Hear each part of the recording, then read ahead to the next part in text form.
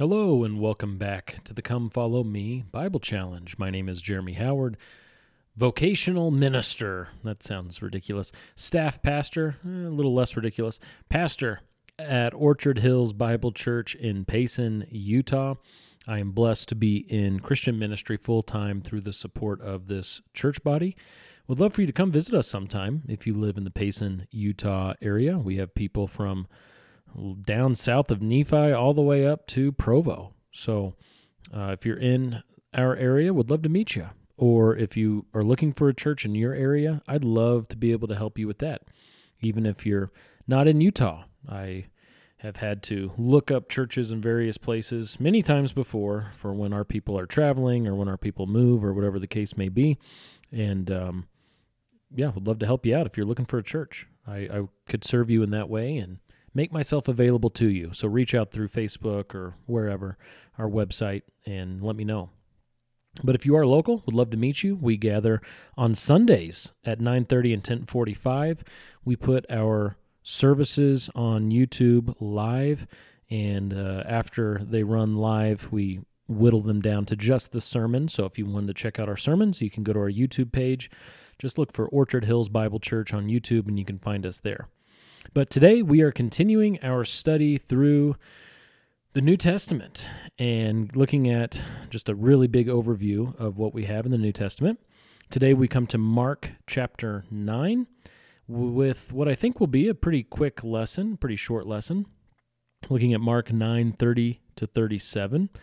I've also been recording ahead of time several of these because I will be out this summer for about a month, and so I'm recording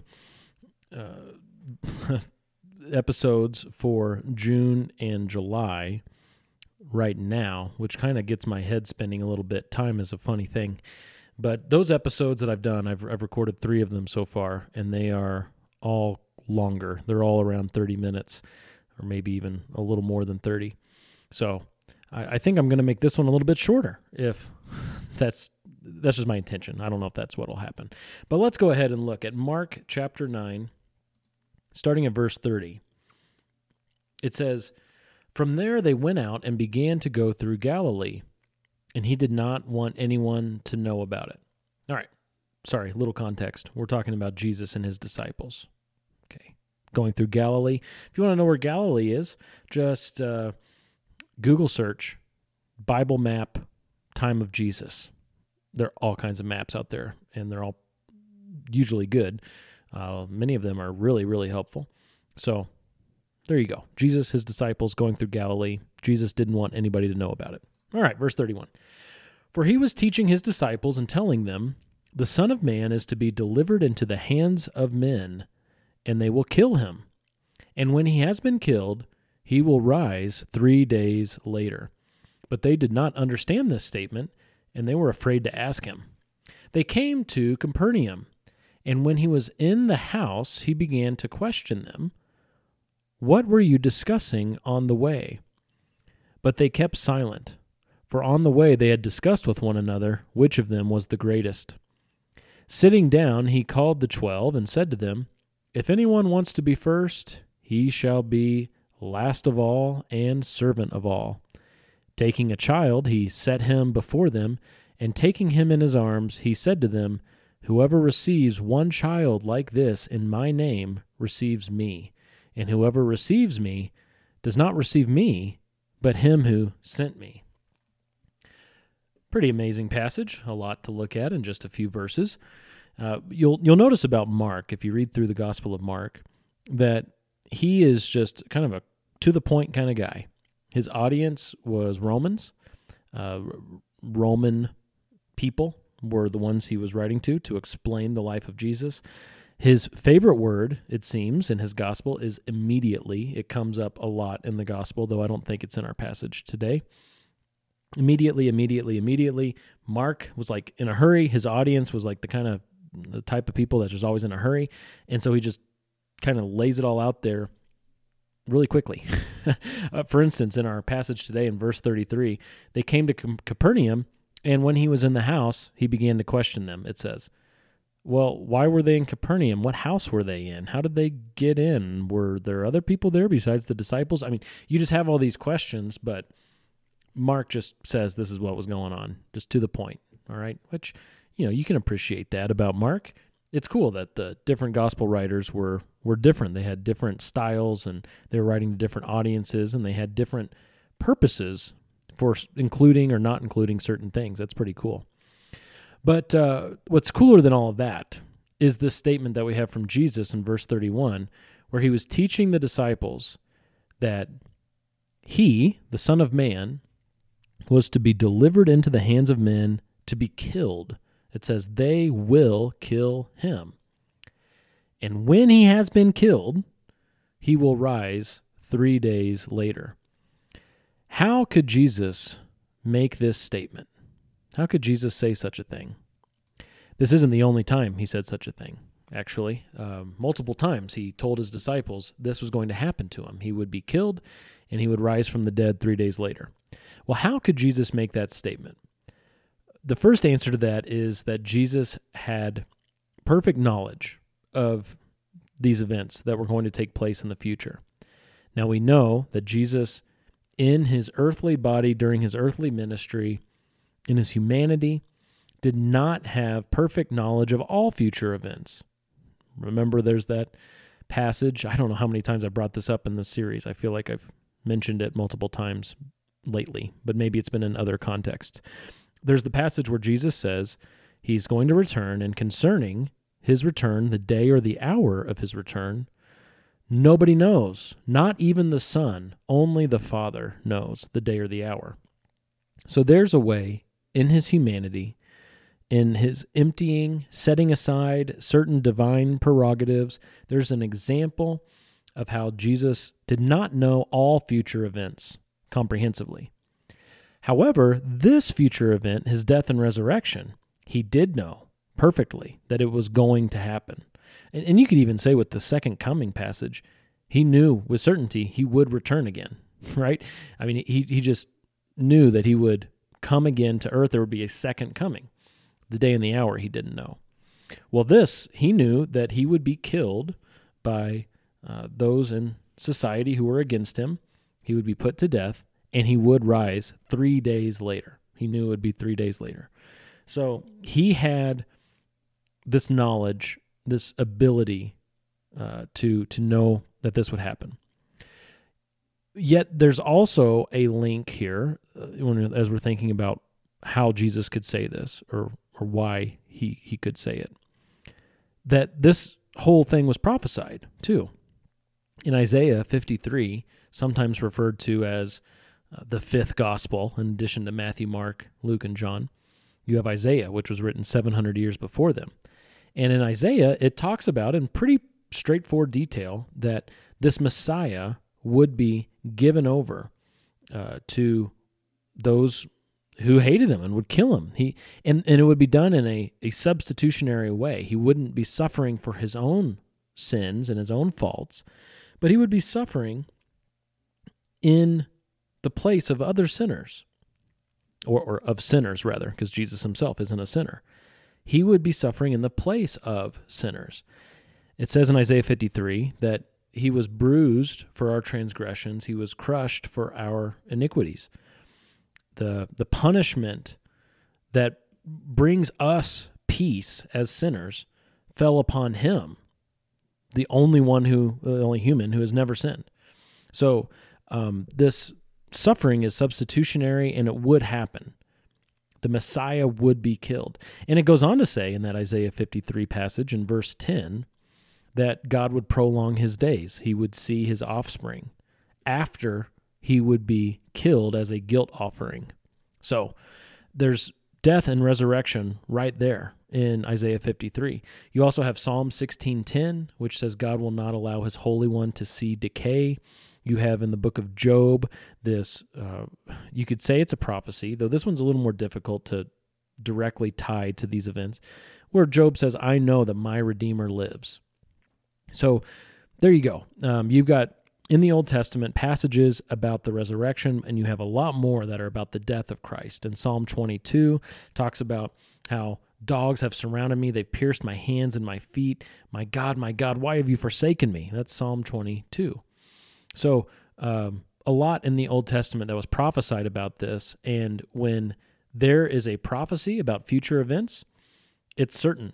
When it's God who is issuing this prophecy, this communication about what is going to happen, you can be absolutely certain that it will happen. There's no other way it could be. For instance, Judas, it was said in Zechariah that there's going to be one who will betray the Messiah for 30 pieces of silver. There will be a guy who is a traitor, and he's a traitor for 30 pieces of silver, and Judas did that, and he had to do that so the scripture would be fulfilled.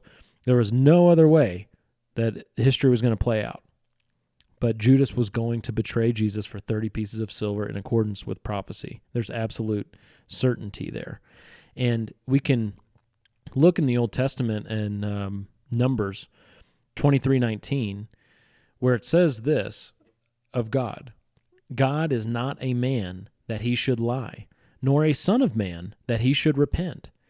Has he said, and will he not do it? Or has he spoken, and will he not make it good? These are hypothetical questions, of course, with an obvious answer. If God has said it, he's going to do it. If he's spoken, he's going to make it good. He's not a man that he would lie. When you think of mankind, one thing you can be pretty well certain of is that every single person has either lied or bent the truth, or however you want to phrase it to make it sound better. I'll just say lie. Every man has lied at some point in his life. But God's not a man that he would go on to lie. May God be found true, though every man is a liar, it says in the book of Romans. Every man. But God's not a man. He doesn't lie. He's not a son of man that he would repent or change his mind.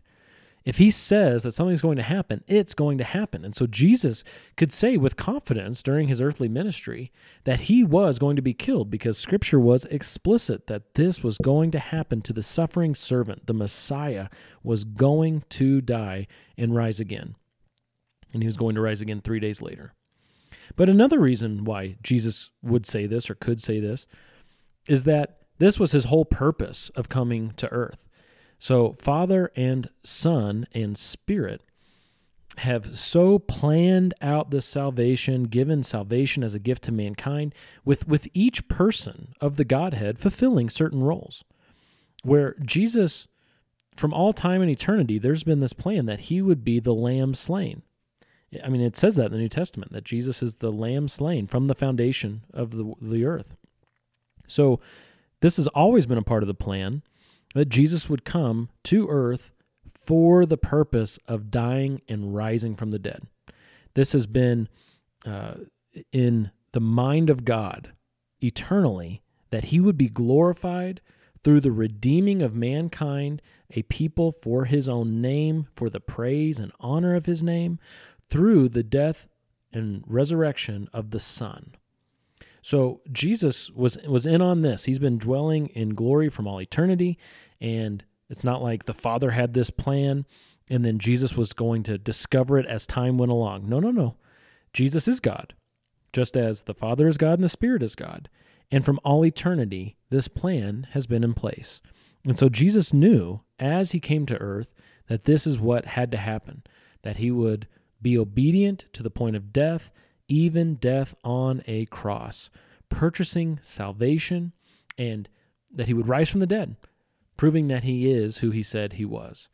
And so that's how Jesus is able to say that in our passage today in Mark chapter 9, that the Son of Man is to be delivered into the hands of men, and they will kill him. Absolute certainty. And then, when he's been killed, he will rise 3 days later.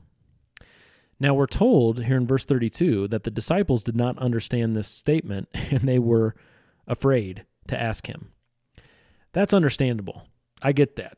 The disciples, especially as students of the Old Testament, they saw an emphasis on God's worldwide kingdom, that the Messiah would come, he would be the conquering king sitting on the throne of David, putting to death their enemies, establishing his kingdom, restoring to Israel all that the holy prophets had spoken. That was like the focus that they saw in the Old Testament. They saw like an emphasis on that throughout the Old Testament. And so when Jesus comes along as their Messiah, here they are following him as disciples. They were believing in him, at least to a certain degree, right? That they would leave their fishing hole and that they would go over and follow him. They didn't really understand whenever he said, well, I'm going to be killed and I'm going to rise from the dead 3 days later. They're thinking, no, man's not going to kill you. You're going to kill them and establish your kingdom, right?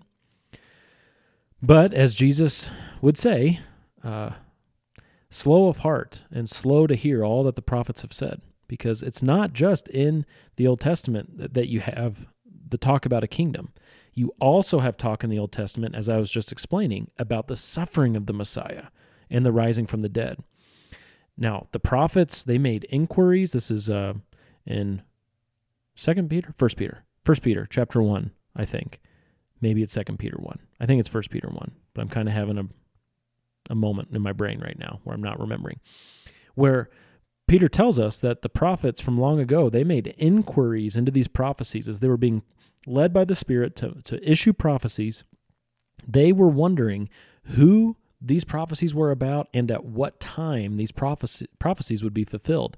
They were not given that information. And so it really takes the playing out of history to understand there will be two comings of Christ and there will be this church that Christ is building in between. That's like a mystery, the New Testament says, where that part wasn't really revealed in the Old Testament. But it was revealed that the servant, the Messiah, would suffer and die and rise from the dead. They just didn't see that emphasis. They didn't grasp the weight of that, these disciples of Jesus. They didn't understand how significant that was. They were only seeing the kingdom. There's going to be this physical earthly kingdom, which there will be, but they were just seeing that. And they didn't embrace this idea that the Messiah would die and rise from the dead, and at his second coming, he would kill their enemies and establish his kingdom. So they were confused, and they were afraid to ask. And I think just from a human perspective, that's understandable, okay? Now, what comes next to me is not so understandable. When they get to this house in Capernaum, Jesus questioned them, what were you discussing on the way? And he knew the answer, but he asked them anyway. And they kept silent because turns out on the way there, they were discussing which one of them was the greatest. This is something the disciples did a lot. They would talk to each other about who's going to be the greatest in the kingdom that's to come, or who's the greatest now, or whatever. Now, that's not as understandable. That's just them being prideful, inward-focused, selfish. This is the ugliness of sin. I mean, that's just not good. So neither one of these things are great, that they didn't understand that Jesus would suffer and die, and that they were discussing who's the greatest. I mean, neither one of those things are very good. But I think the first one is more understandable, at least, than the second. The second one is just the disciples being so prideful. And so Jesus teaches them, and notice here in our text, they never give an answer. They kept silent, right? It says in verse 34, they kept silent. But then Jesus, because he knew what they were talking about, he sits down. I love this. He grabs a seat, and then he calls the 12 over to him. Okay, gather around, youngins, right? I'm just going to teach you because I know what you were talking about, and you probably know that I know. All right, so he gives them this lesson, this great lesson. If anyone wants to be first, he shall be last of all and servant of all. The way to exaltation that Jesus is offering here, the way to exaltation is through humble service, not making a name for yourself. The earthly way of exalting yourself is not the way to actually exalt yourself. Kind of like when Jesus told Pilate that his kingdom is not of this world. He's saying that his kingdom does not have roots in like the way earthly kingdoms do. Now, he will have a kingdom that will be heaven on earth, a kingdom that has been inaugurated, that will be fulfilled in this realm. But it's not of this realm. His kingdom doesn't originate in the same way that man's kingdoms originate. His kingdom is not of this world. It's not of worldly principles. All right? So when Jesus says, if you want to be exalted, you're not going to be exalted through earthly means. What he's saying is you are going to be exalted through humbling, being last, being a servant, not by seeking a name for yourself. And he gives them just like a living illustration here. He gives them that statement. If anyone wants to be first, he should be last and servant of all. And in verse 36, he takes a child. So there are other people in the house, apparently. Jesus grabs a seat in the house, and he grabs a child who's nearby, and he sets the child before them, taking the child in his arms. Beautiful scene, isn't it? And then he says to them this additional statement. Verse 37, whoever receives one child like this in my name receives me, and whoever receives me does not receive me, but him who sent me. So as he grabs this child and sets the child before the disciples, he's giving them, again, a living illustration that whoever is humble enough to receive a child is going to receive Christ himself. And it takes humility for a grown man to receive a child. How many times have you seen a group of 13 guys hanging out and one of them grabs a child, takes him into his arms, holds him for fun or just for an illustration, just to love on him in front of the guys? I mean, guys haven't changed that much. You know, I know we're 2,000 years removed from this event, but how much do you think men have changed? I'd say there's a lot that's the same. And then, like now, you don't really have a group of guys who are out on their own, traveling through the wilderness, being tough guys, just living off the land and out on their own, away from their wives, away from their children, away from lots of stuff. And then, you know, they'll grab a random child and hug on them. It just doesn't happen, right? Well, Jesus here is saying, look what I'm doing. This is humility. To receive a child, to minister to a child, those who are unable to pay you back, those who are unable to help you advance in society, those who are unable to lift up your name and exalt you among your fellow man, those who are like a nuisance to grown men, if we're being perfectly honest, right? Grown man looks at a child and is like, ugh, man, just go away. I know I've had that thought many times, like, ugh, just, you're too loud. You're annoying me with all your questions. Go away. Jesus here is saying true humility is displayed in receiving a child in Jesus' name. And when you do that, you receive Jesus. You receive Christ himself. But it takes humility. That's his whole point, is that you have to be humble. This is the way to exaltation. This is the way to being great in the kingdom. Who's the greatest? The one who's last of all and servant of all, even a servant of children. That is true humility, someone who's serving even children.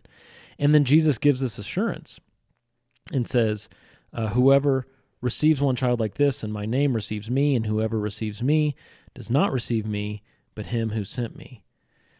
So whoever receives him doesn't receive him alone, but receives the Father also, is the teaching here.